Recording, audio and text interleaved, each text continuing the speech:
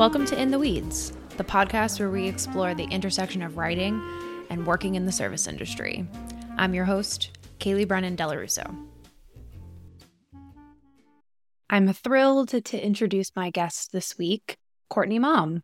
Courtney is the author of 3 novels, as well as the memoir, The Year of the Horses, and also one of the best books for writers ever, called Before and After the Book Deal.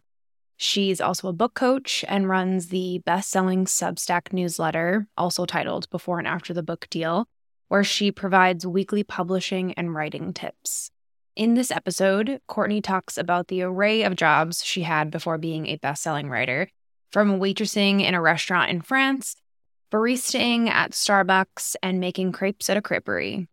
She talks about how all these experiences have benefited her writing life and how working in the service industry provided the flexibility and the financial stability we as writers are always looking for.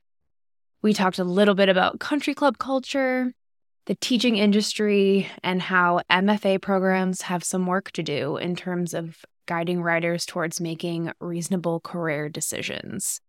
I'm so excited to share our conversation, and I hope you enjoy.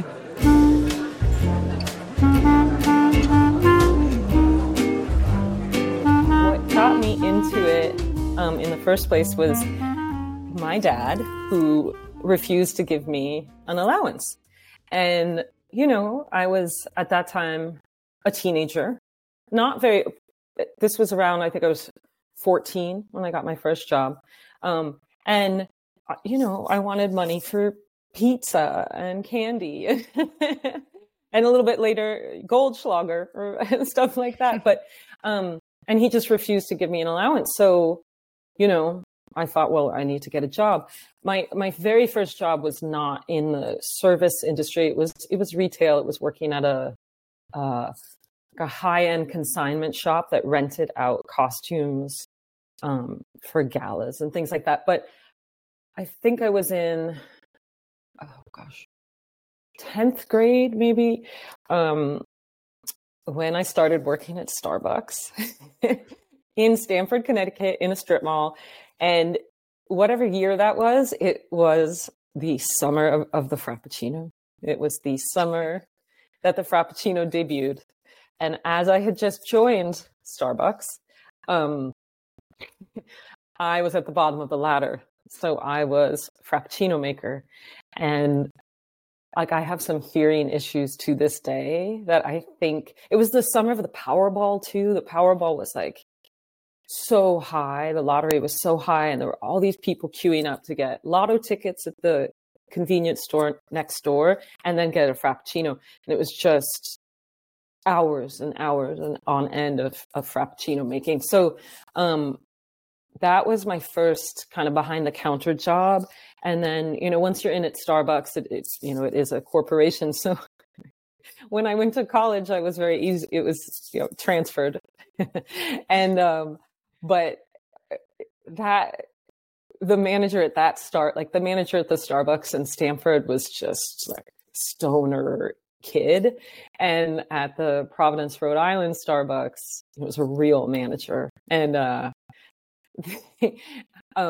we had more or less across the street, it was like this major retail street called Thayer Street, which when I went to school was really grungy. And now these days, it's very fancy. But we had a swap thing going on with a creperie across the street and down a lane. And every day around 4 p.m., the fellow who worked at the creperie would bring us all smoothies, not crepes, smoothies. We exchanged beverages for beverages, right? And we would give their staff, something with caffeine. And there was a day I showed up in what I thought was such a fetching little work shirt. It was like a bowling shirt, someone's vintage bowling shirt with their name on it. And it just had very light blue pinstriping. And the kind of demon manager was like, I'm docking you time. You cannot have, it's not called pinstripes. What's it called? Piping. Right? Piping on the collar. You can't have piping. You have to go home and change. And, I'd come there by bike. It was a whole thing. And so right before I biked home to get a new shirt, I stopped at the creperie and said, I think I want to quit. You guys know me. We see each other every day at 4. Would you hire me? And they said yes. So I didn't go home and get another shirt. I quit. And then I started working at that creperie. And I also started working at a place at Brown University called the Blue Room, which was, pretty simple fare, salads and soups and whatnot, mostly it was not open to the public. I think it was just for Brown students, RISD, the art school down the way, and teachers. But the creperie was no joke. Like those were the gateway drug places to my work in restaurants. And I worked both on the East Coast and then also abroad because I lived in France for a really long time. So, yeah. Was it, when you worked abroad, when you were in France, was it easy to get a restaurant job there? Oh God. I mean, I probably should have looked a little harder. How the heck did I end up at this place? I remember the names it was called the Rue de Lappe, which is just debaucherous. It's a cobblestone alley in the 11th arrondissement that's just totally inane eateries. Like they're all based, it's a very New York City style street. So they're all like, one place only serves tater tots, one place only serves fondue, one place only serves Belgian beer, and so on and so forth. And it's just notorious, like people coming out of there and vomiting. It's gross.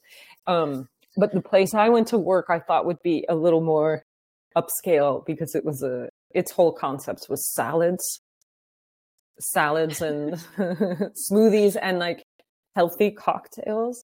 But when I started working there, I think I must have known someone who knew someone. I don't even remember how the heck I got there. I lived in the 11th, it was my neighborhood. My French was really good, but it wasn't restaurant good. Like I didn't know some of the very strange, I had not been initiated into the strange non-alcoholic beverages of French people. There's this whole world that exists that doesn't exist here of syrups and sparkling water or seltzer. So all these different flavors, which is actually becoming a little bit popular now. But, so one time someone ordered from me, I think it was a Perrier à la menthe, which is basically like a Perrier with, what I heard was a Perrier with mint. Right. And I was at that point just really trying to come off as, an American who really like knew her French culture. So I was too embarrassed to say, like, I'd already asked him to repeat it and I wanted to show off. So I went behind the counter and I poured a Perrier and stuffed a bunch of mint inside of it and basically delivered like this garden of weeds to the man. And the whole table was like, what the hell is this? And in fact, Perrier à la menthe, eau à la menthe. So usually they say eau à la menthe. And he might have said that, which would have meant I just put tap water with the mint, which is even worse. But basically it means you're getting, usually a Perrier is kind of the standard fare. And there's this highly concentrated mint syrup. It's disgusting. It tastes exactly like mouthwash. Mm-hmm. And you mix it up and then you put some ice cubes in it and it just arrives as this really neon, like Kelly green drink. I was not a good waitress there. No one knew what they were doing. That place was chaos. But yeah, so is it easy? I don't know. It's funny.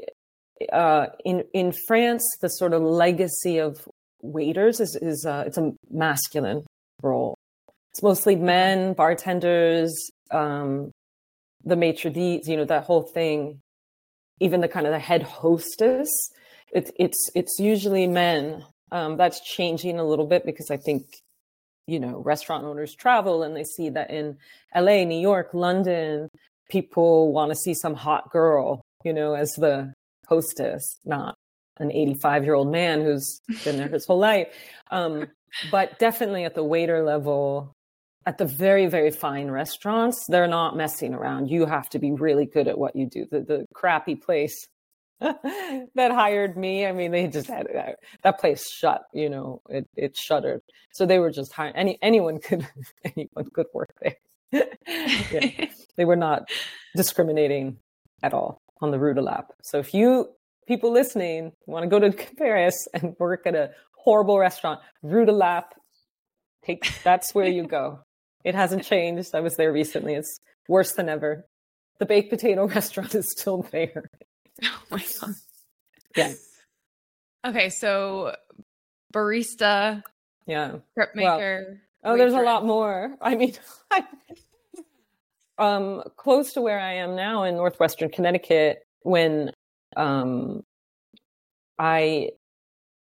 lived in France, I don't know, 6 or 7 years in my 20s, and I ended up meeting my husband there.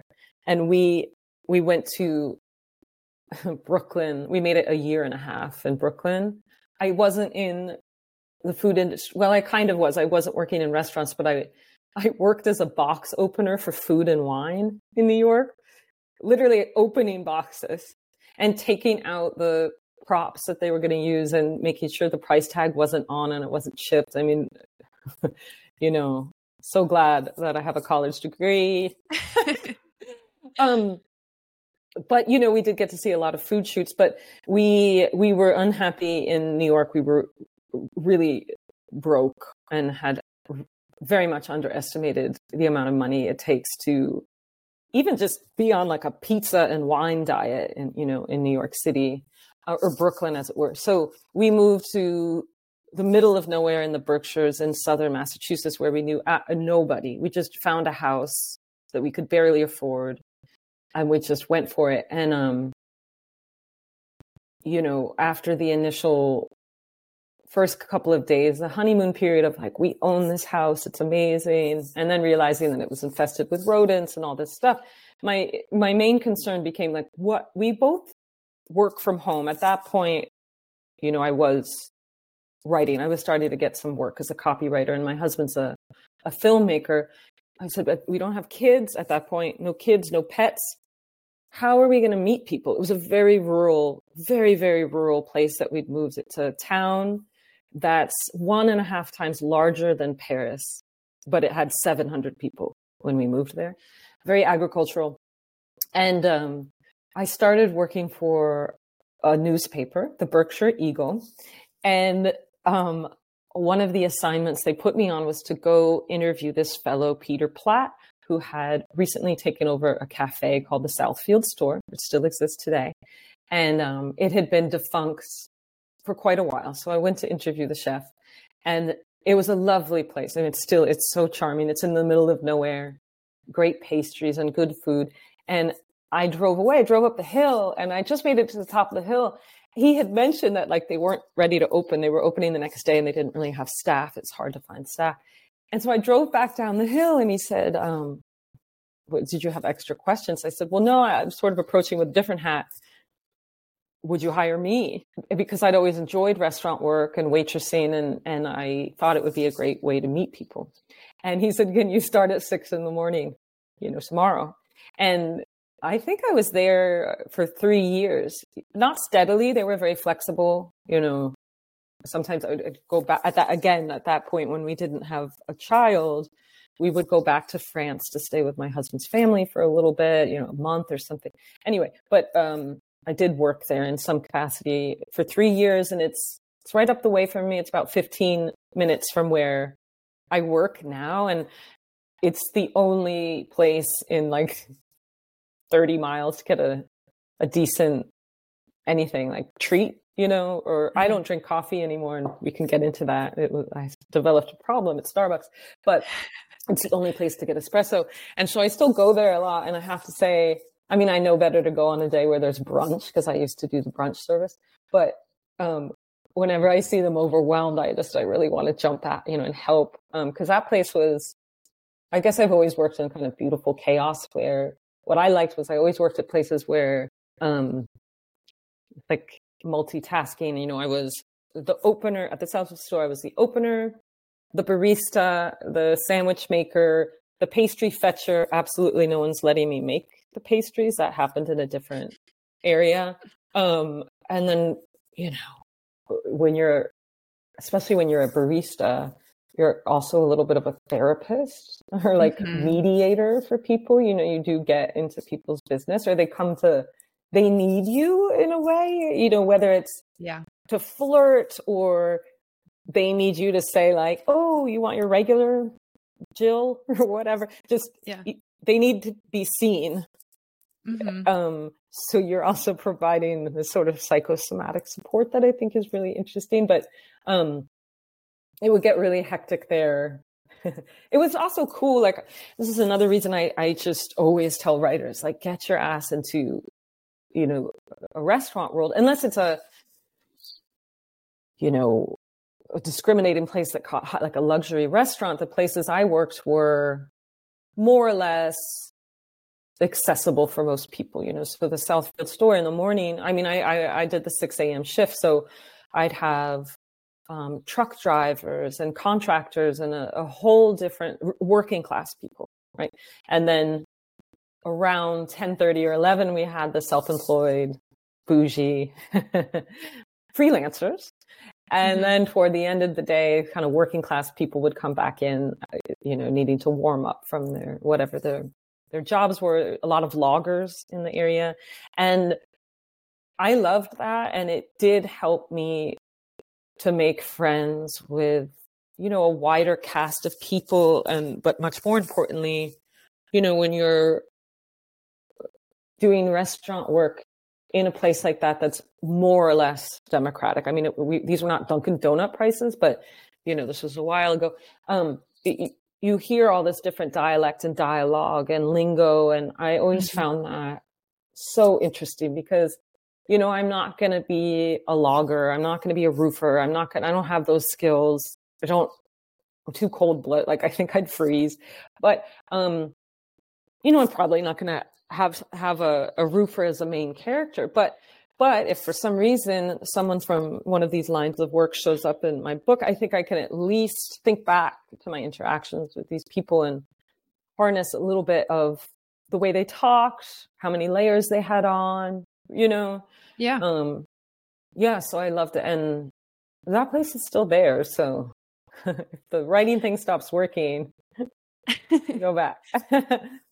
Yeah. I think, did you mind having multiple roles at once? Like, I really, in the years that I've worked at restaurants, I've never worked at a place that I was just the waitress. Yeah, you right. always end up taking on so many other jobs. Like the country club that I work at now, we get a busser over the summer, but those in between months, we're bussing our own tables. Yeah. We also pool our tips, which is great, but that means that I'm sort of like bartending too. And that's rough. Yeah, but sometimes when I go out to eat and I see these places where the waitress is, she's not food running, she's not, right. I'm like, wow, this would be amazing. I mean, I always, even in my own writing where I jump around in genres and stuff, I detest being stuck in a lane. I would not have survived an atmosphere where I was assigned one task, you know, maybe being a bartender, but my mixing skills are bad. I'm not, I make things too strong. That's not in my skill set. But then, you know, living in France and having some friends that were chefs and stuff, I mean, you are really put through the ringer. You know, you'll be on sauces, right? Le saucier, you're the sauce guy. You're the salad dressing person. You're only plating desserts, or you're the sommelier. You're only doing wine. That, I mean, you know, France has a different relationship to food and to dining and serving at a certain level of restaurant than other places. And there's deep respect in that. I mean, you're really training people well. I would have gone out of my mind. I mean, I experienced that in PR. I worked in fashion PR in New York when I wasn't opening the boxes for food and wine. And it was a very old school PR firm, and they did that kind of thing. They had me only labeling like clothes that were going out to Vogue for months. And I just had to sit and wait. With the rest of I would just sit at the table waiting for, like, can I respond to an email? You know, can I make a phone call? Can I do something? And it was like, you are only labeling things for months and months. And I almost had a nervous breakdown. I couldn't take it. So yeah, I'm not built for that. I like I like multitasking. I like jumping in and trying to hopefully help out, So that didn't, no, that really, it didn't, it was the opposite of bothering me. I think I wouldn't have been able to be in these places if I couldn't kind of jump all around, because you have such lag time, as a barista, there's these horrible rushes and then there's nothing. It's the same thing when you're on the sandwich station. There's just, you think, you get to this moment and you're like, no one's ever going to order a sandwich again. And then all of a sudden they all come, so with the places I worked, we really did need all hands on deck. But, there'd be disaster moments where there was this one guy, what was his name? I think Jake, the worst barista, like the worst, and I'd be hands in mayonnaise and ham, like this gross ham, and see him jump on the espresso bar. I'm like, oh, or, but your regulars know, right? And they'd be like, let's wait until Alex is available. Alex actually owns the shop now. He was the son of the person who bought it and is an espresso junkie. So everyone knew, like, if Alex is working, you just wait until he's on he's on deck, and then I would be like second choice, Yeah. It's funny, but I love that.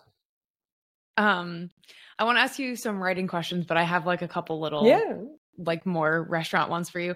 So with all your jobs, different ones, what was your biggest like pet peeve when it came to customers? Oh, well, it remains the same today. It's when people are condescending, and treat you, first of all, like you're dumb, uneducated, and just less than them, right? Because even if lots of people in the serving industry, they don't have a college degree, maybe they didn't finish high school, whatever, but they're there, they're doing a job that someone hired them to do. And generally, they're doing the best that they can, or they have special skills, such as putting up with ass hats, right? So that really, I can't stand it. I don't actually eat in restaurants very often. Number one, for financial reasons, but there just aren't any where I live. But when I do see someone being short with, I can't stand it. It's awful. And then,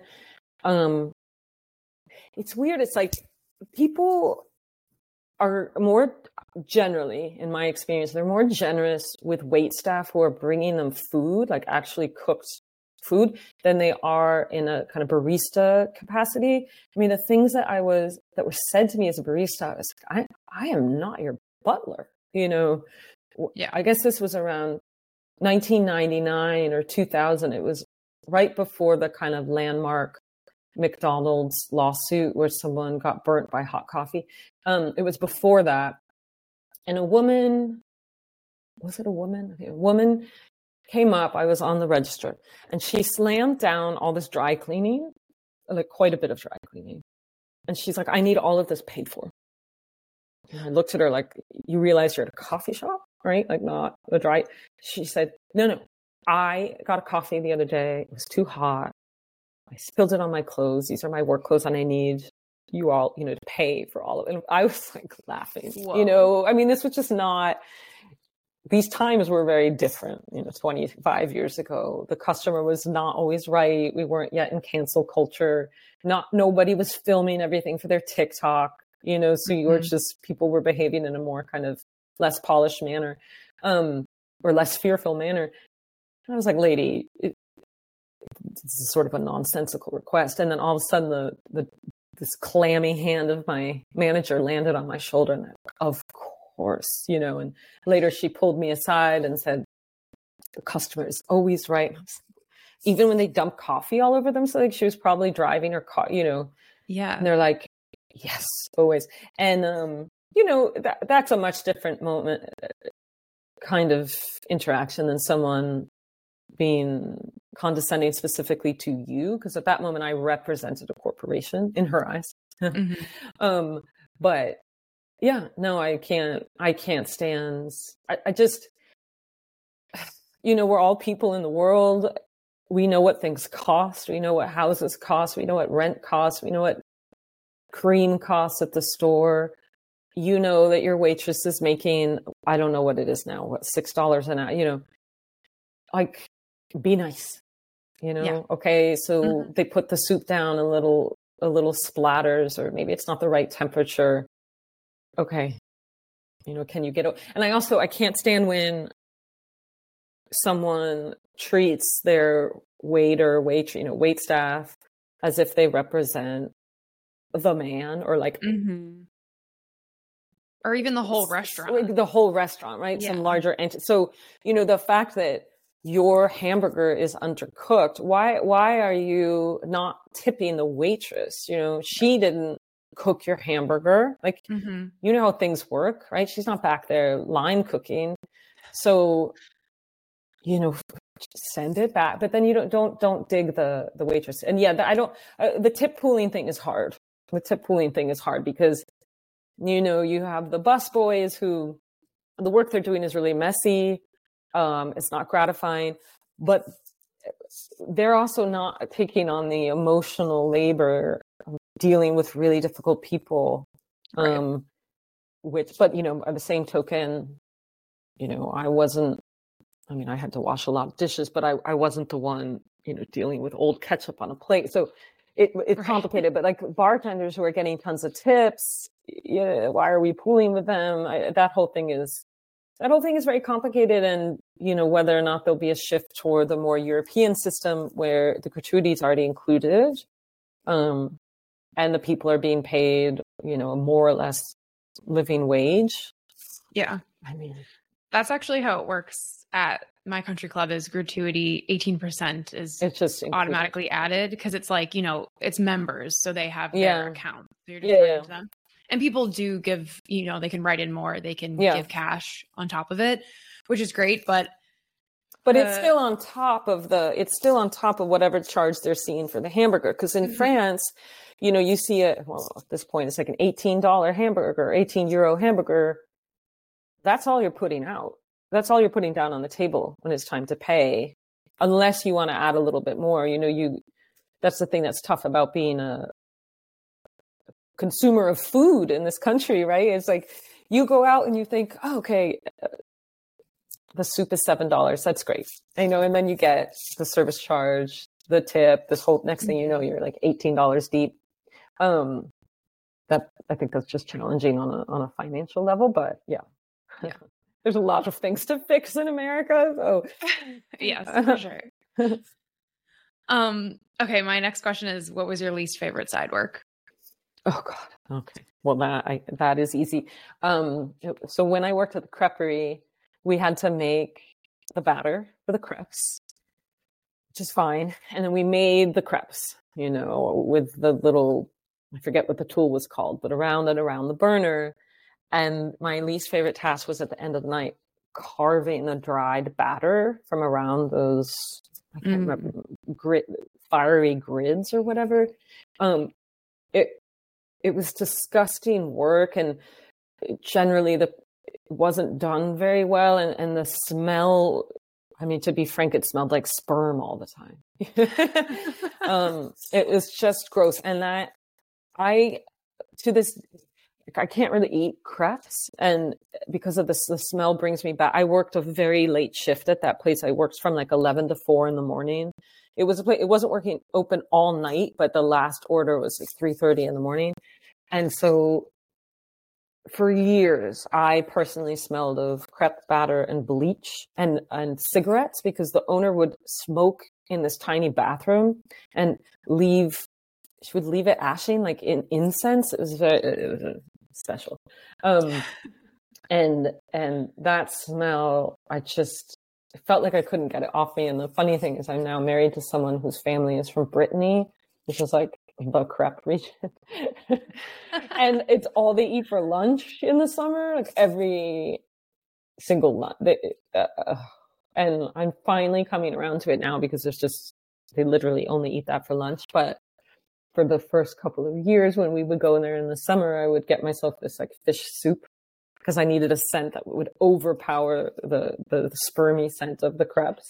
So yeah, hands down, it was cleaning the crepe batter at the end of the night. You kind of touched on this a little bit already, but I was curious, what your writing life looked like while you were working in the service industry, but maybe also like how that environment helped you or inspired you in your writing life. I think, firstly, all these different places all these different places I worked, it did feel like I lived there. I'd get a lot of free food and beverages and stuff.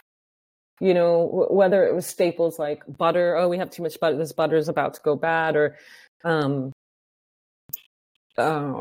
extra pastry, you know, extra anything, which was great, you know, as someone on a very low budget, just more or less always had things to eat or at least scavenge from in the fridge. Mm-hmm. Or, you know, when I wasn't working, I could go to the creperie. I think we were supposed to get a discount, but my friends would always give me stuff for free. Same at Starbucks. Even after I left, you know, you watch out for your colleagues and feed them and give them beverages. And that helped a lot, you know, cut down on what I needed to spend at the grocery store.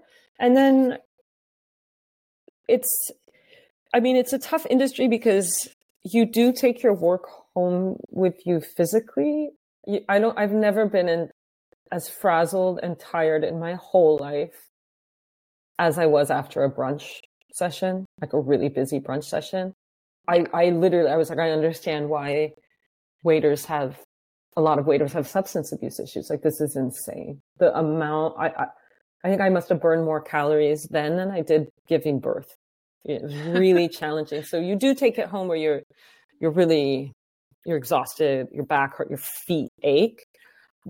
But it's different than, you know, I went on to work in marketing and advertising where the job just never leaves you. You know, I think I was safe and starting to watch a movie with my husband and I get some like fire that needs to be put out email. You know, you're on call all the time in a corporate America jobs. Even on the weekends, there's no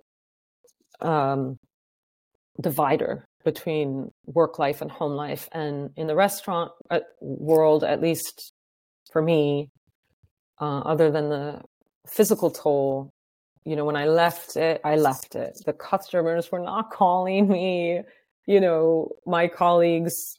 I mean, this was kind of like pre-cell phones, but still, I didn't have some massive group text going on. But people just like kind of did their work and left the work there. So that allowed me, at least when I was trying to write, to not have all these cerebral concerns in my head, mm-hmm. Which I enjoyed. And then, I don't know, but it was hard. I mean, the physical toll was, I couldn't do it today. I'm too old, you know? And also I have a sedentary job. So, you know, if my back is hurting and my feet is hurting and I'm trying to type all day, I'm 45, that's going to be a problem. So I'm grateful that I don't have to be in the restaurant world now.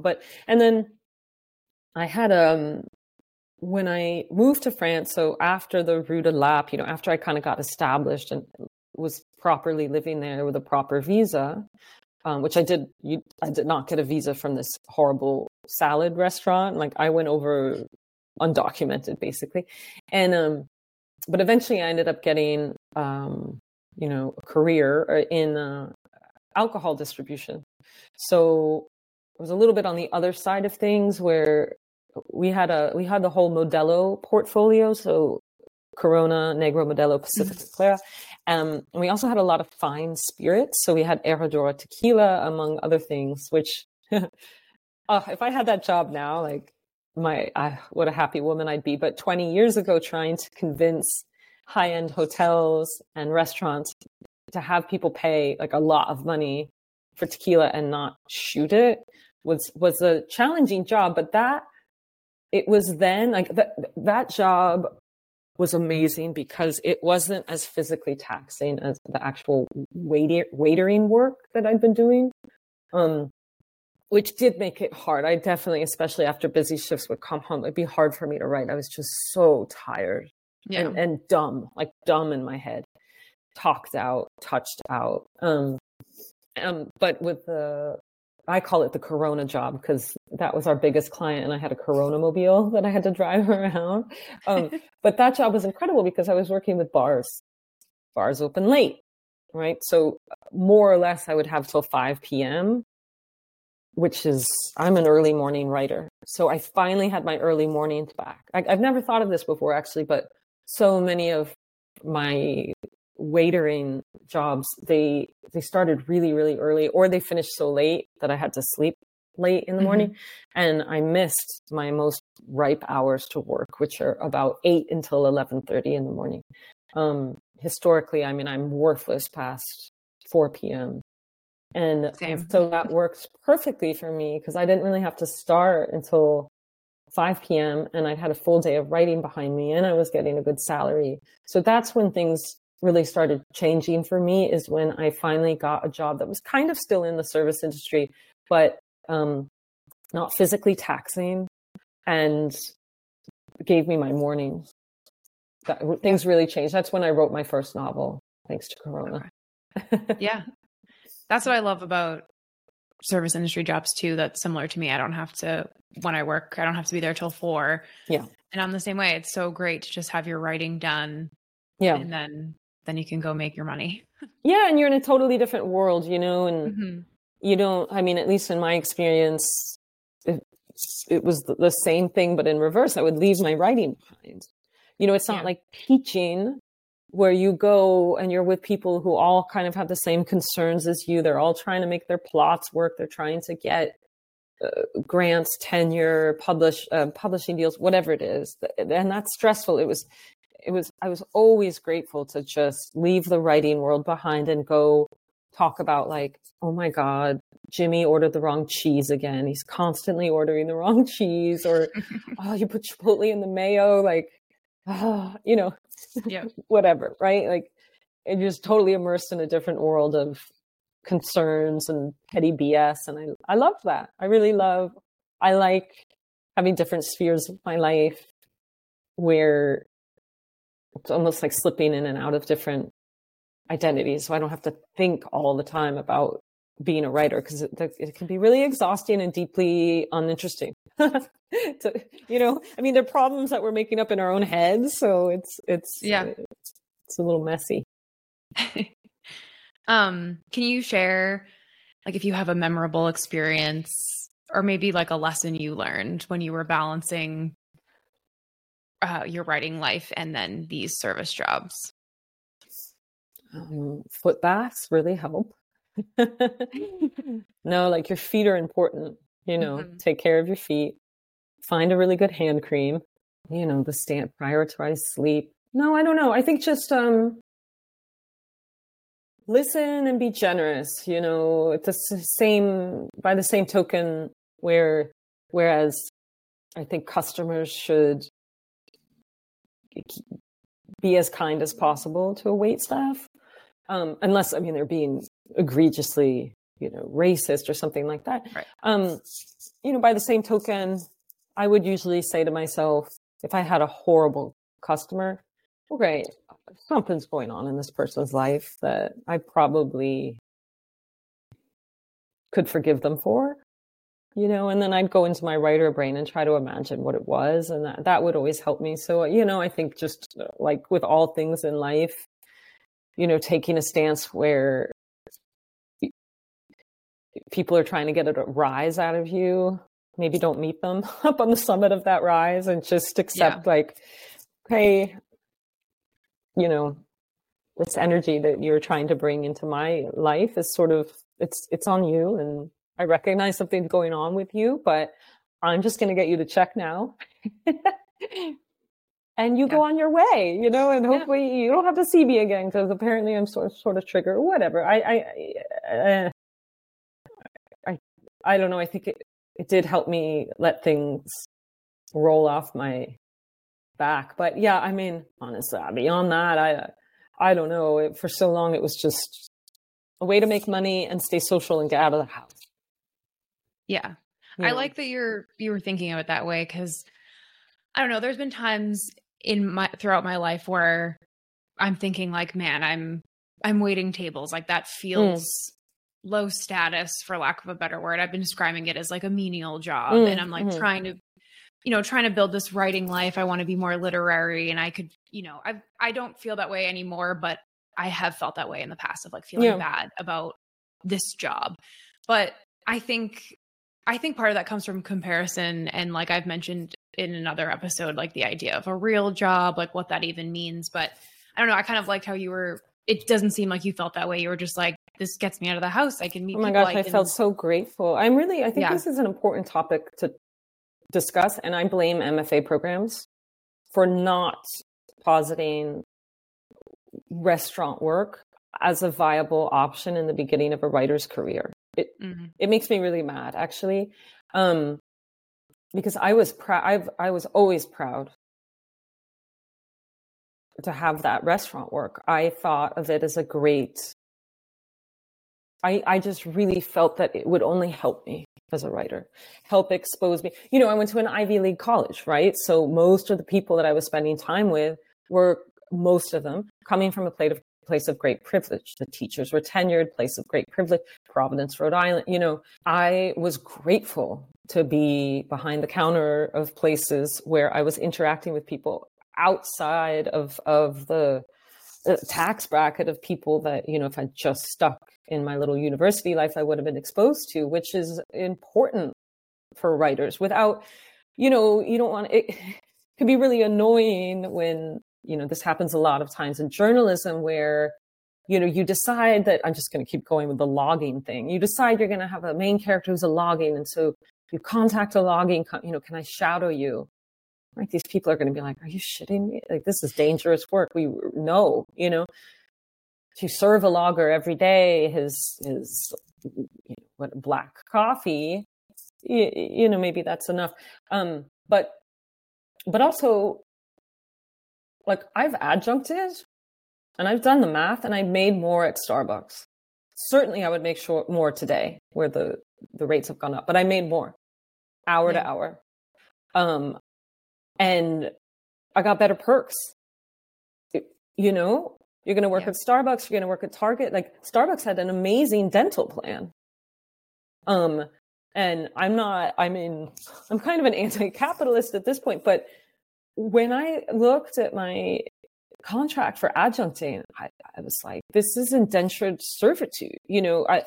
With all the big corporations I've worked for, whether it was in marketing and branding or I'll just keep referring to Starbucks because some of the other places were a mess, but Starbucks was not a mess. And there was a real path to incentivize staying to work for them. I left right before I would have started getting dental benefits, but I was not a full-time employee, and maybe things have changed. Again, this was 25 years ago, but there were 401k things that would have kicked in. Like, there were real benefits. And that's the thing about working for a chain, like, you're writing your novel and you're working at Applebee's, good for you. Yeah. I think that's probably a smarter move than killing yourself applying to all these different teaching jobs, flying all around the country and ending up, you have to adjunct at 3 places for $18,000 a year, and you're spending money on gas. You have to take all your work home with you. I think sometimes that publishing is so elitist that instructors, teachers at MFA programs, or even in English in high school, at the high school level, they're not telling people, hey, let's crack open a computer or make some phone calls. And let's find out what's the going rate at Stop and Shop right now. What's Target paying? Because the last time I looked, I think where I live, I think it was $25 an hour. Yeah. My adjuncting, once I took off the time that I had to spend getting onboarded, because there's so much red tape, even though you're not up for tenure or anything, the amount of months I spent just prepping myself to be part of the system, I think I was at minus $3 an hour, for every hour I was adjuncting. I certainly was not at $25. So especially in the first years of your kind of post-academic life, whether you stop at high school, college, MF, whatever it is, I think that restaurant work or retail work is freaking great, and you can kind of slowly start to find out, what are you good at? Maybe you speak a couple languages and you can be a translator on the side and get some freelance work. Maybe you're a great editor and you can start to get some freelance work. But for most people out the gate who have no clients and no established track record as a developmental editor or something, where are these clients coming from? If you live in New York and you think that out of nowhere you're going to make your rent in freelance work, that's insane. That's completely delusional. And that's the fault of teachers in our line of work being squeamish around talking about money. And I think it's elitist and frankly selfish. Well, not selfish. It's harmful. It's harmful to not say to people, you know what? Get a job, go work for Starbucks for 2 years and work on your novel on the side. Yeah. What's wrong with that? What's wrong with that? I remember once at the Southfield store, I showed up, I have this brown university sweatshirt and it's brown and it's so warm. And there are a couple of mornings I wanted to reach for it, but I was like, I just know some asshole is going to be like, you went to Brown University, so I'd never wear that sweatshirt. There was this one time in my life, my husband and I were trying to make it out in the sticks with just one car. And it wasn't working. So I'd got this knockoff scooter. It was like a knockoff Vespa. It was a Korean model. And I was in the winter, like scootering to work, and it was freezing. So I was like, screw it. I'm going to put on my Brown University sweatshirt. And sure enough, quite a few, you didn't actually go to Brown. And I was like, who speaks to people like this? And lo and behold, just one day of working in that dumb sweatshirt, I started slowly getting invited to like tea at people's houses, right? They were like, oh, I told them, why are you yeah, I went to Brown. What do you mean? I'm like working on a novel. Yeah. I'm happy to work here. This is great work. You like coming here. What's the problem? And then little by little, I started getting these invitations and dinner party invitations. And, I'm somewhat ashamed to say that's how I started to make friends. Maybe friends with the wrong people, but that's how I started to make friends. If I hadn't worn that dumb sweatshirt, it certainly would have taken me longer. And I think that's obnoxious. Yeah. It's not something I'm proud of, but that's not really on me. That's on people just assuming that everyone who works at a certain tier of cafe or restaurant is uneducated and poor and suffering for opportunities. And, while that can be true, and I don't think it's generally, these assumptions don't make sense to me. Yeah. I see that a lot. And I've witnessed it with myself too. Yeah. I mean, I'm not like one of those waitresses that are super chatty about myself. I'm chatty, but not, how you meet. Right. You have to deflect that. Yeah. I don't typically do that. But if, some of the customers, because I see them, they're the same people all the time, have been, super surprised that I have gone to college or whatever, because I've been there for so long. I don't understand why. I guess this makes me naive, but I don't. Every time I am approached by a waiter or waitress, I assume that they have something else going on. They have some other dream. Right. Because unlike in France, where being a lifelong waiter, it's a real thing. It's a real path. Like that can be your whole identity. And maybe you're working up in the hospitality region, to one day be in the chef, whatever it is. I just, whether we're in retail work or, I just assume that a lot of hourly workers, but especially in the restaurant world, they've got something else going on. They're trying to save for something specific, or they're writing an album, they sing on the weekend somewhere. That's a kind of assumption I make. I don't look at the person bringing me and my family food and think, well, I bet they dropped out of high school. I mean, what a classist, disgusting way to look at fellow human beings. And you wouldn't think that, like, do people think that of nurses? Right. Oh, well, I guess they didn't have it in them to be a doctor. I hope not. I mean, if something's really wrong, those comments drive me nuts. And of course, we should probably also touch on what it's like to have a female body out in the world, right? Mm-hmm. When you're in the service industry, which is its own nightmare. I'm forgetting. I also worked as a caterer. Oh, wow. That was hell on earth. That was the worst.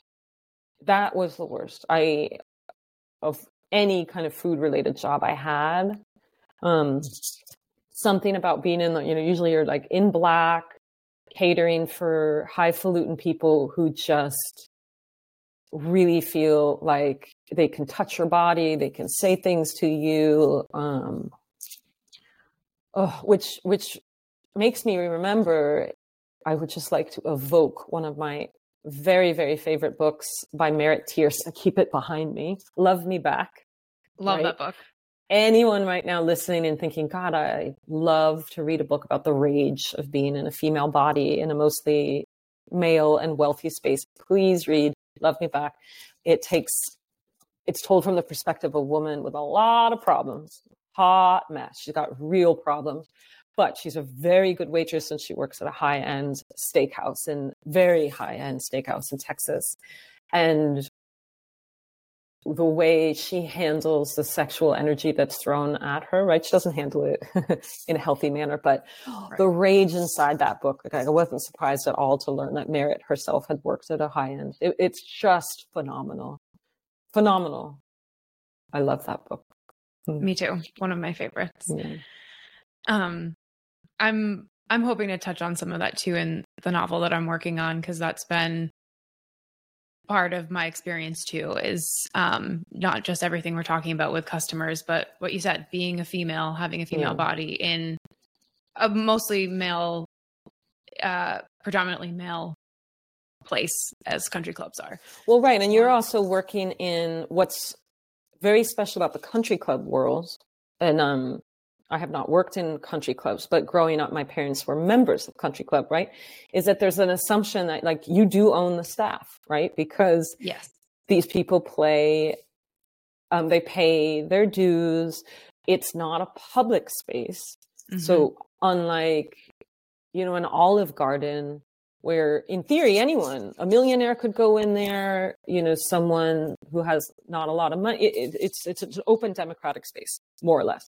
That's disgusting. And of course, the staff, they have to kind of play into it because the customer is king at a country. There's no country club if there's no members, right? Right. So that is a very special world. And I am thrilled to hear that you might be exploring it, because I can't really think of books that do. I mean, it's just, my husband is French. And when we first got, he was like, what?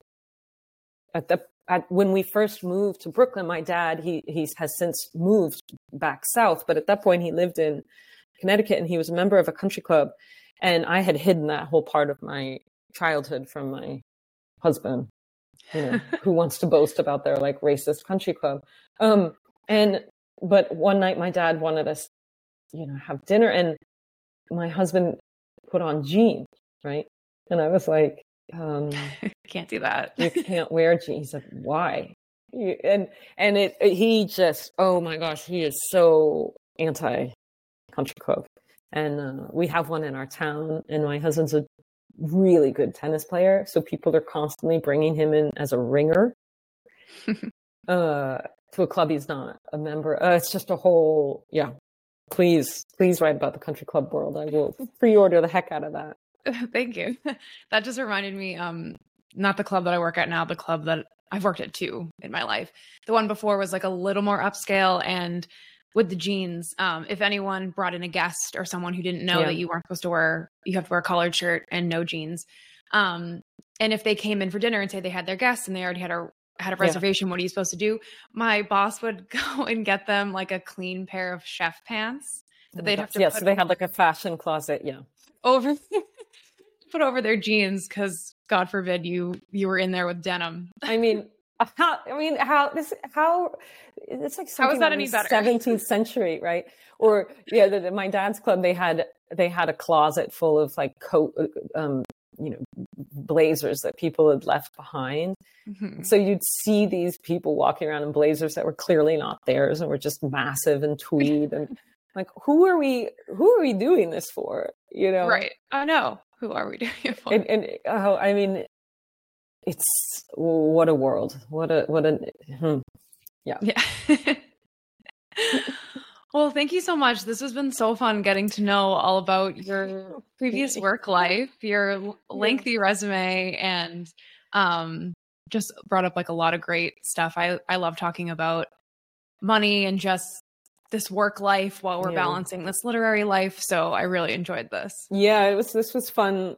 It was fun to revisit because again, like when I got your email about joining you on this, I thought, I think I like fist pumped the air because I mean, at this point I've spoken at countless universities and nobody asks like, hey, what hourly jobs got you to where you are? There's just this assumption that, you were independently wealthy or had some aunt funding your, or right. It's just the magic happens overnight. And no, it does. For most people, no, it's, you're going to work somewhere and being condescended to, and, you just behave like an adult about it and you get your work done and you make the amount of money that you need to live. And then on the side, you write your book and then hope that one day your writing will get you to a place where you can leave the creperie. Yes, and we don't talk about that enough. And again, I think the stigma that some people feel about restaurant work is absurd and really needs to be reversed. And we should talk more about the stigma of being an endless adjuncts. Yeah. Right. Like I said, look up the hourly rates at your local Target instead of your, local college, and you might be surprised. But thank you so much for having me. I really enjoyed this. And thank you to anyone who's listening in. A very special thank you to Courtney for talking to me this week.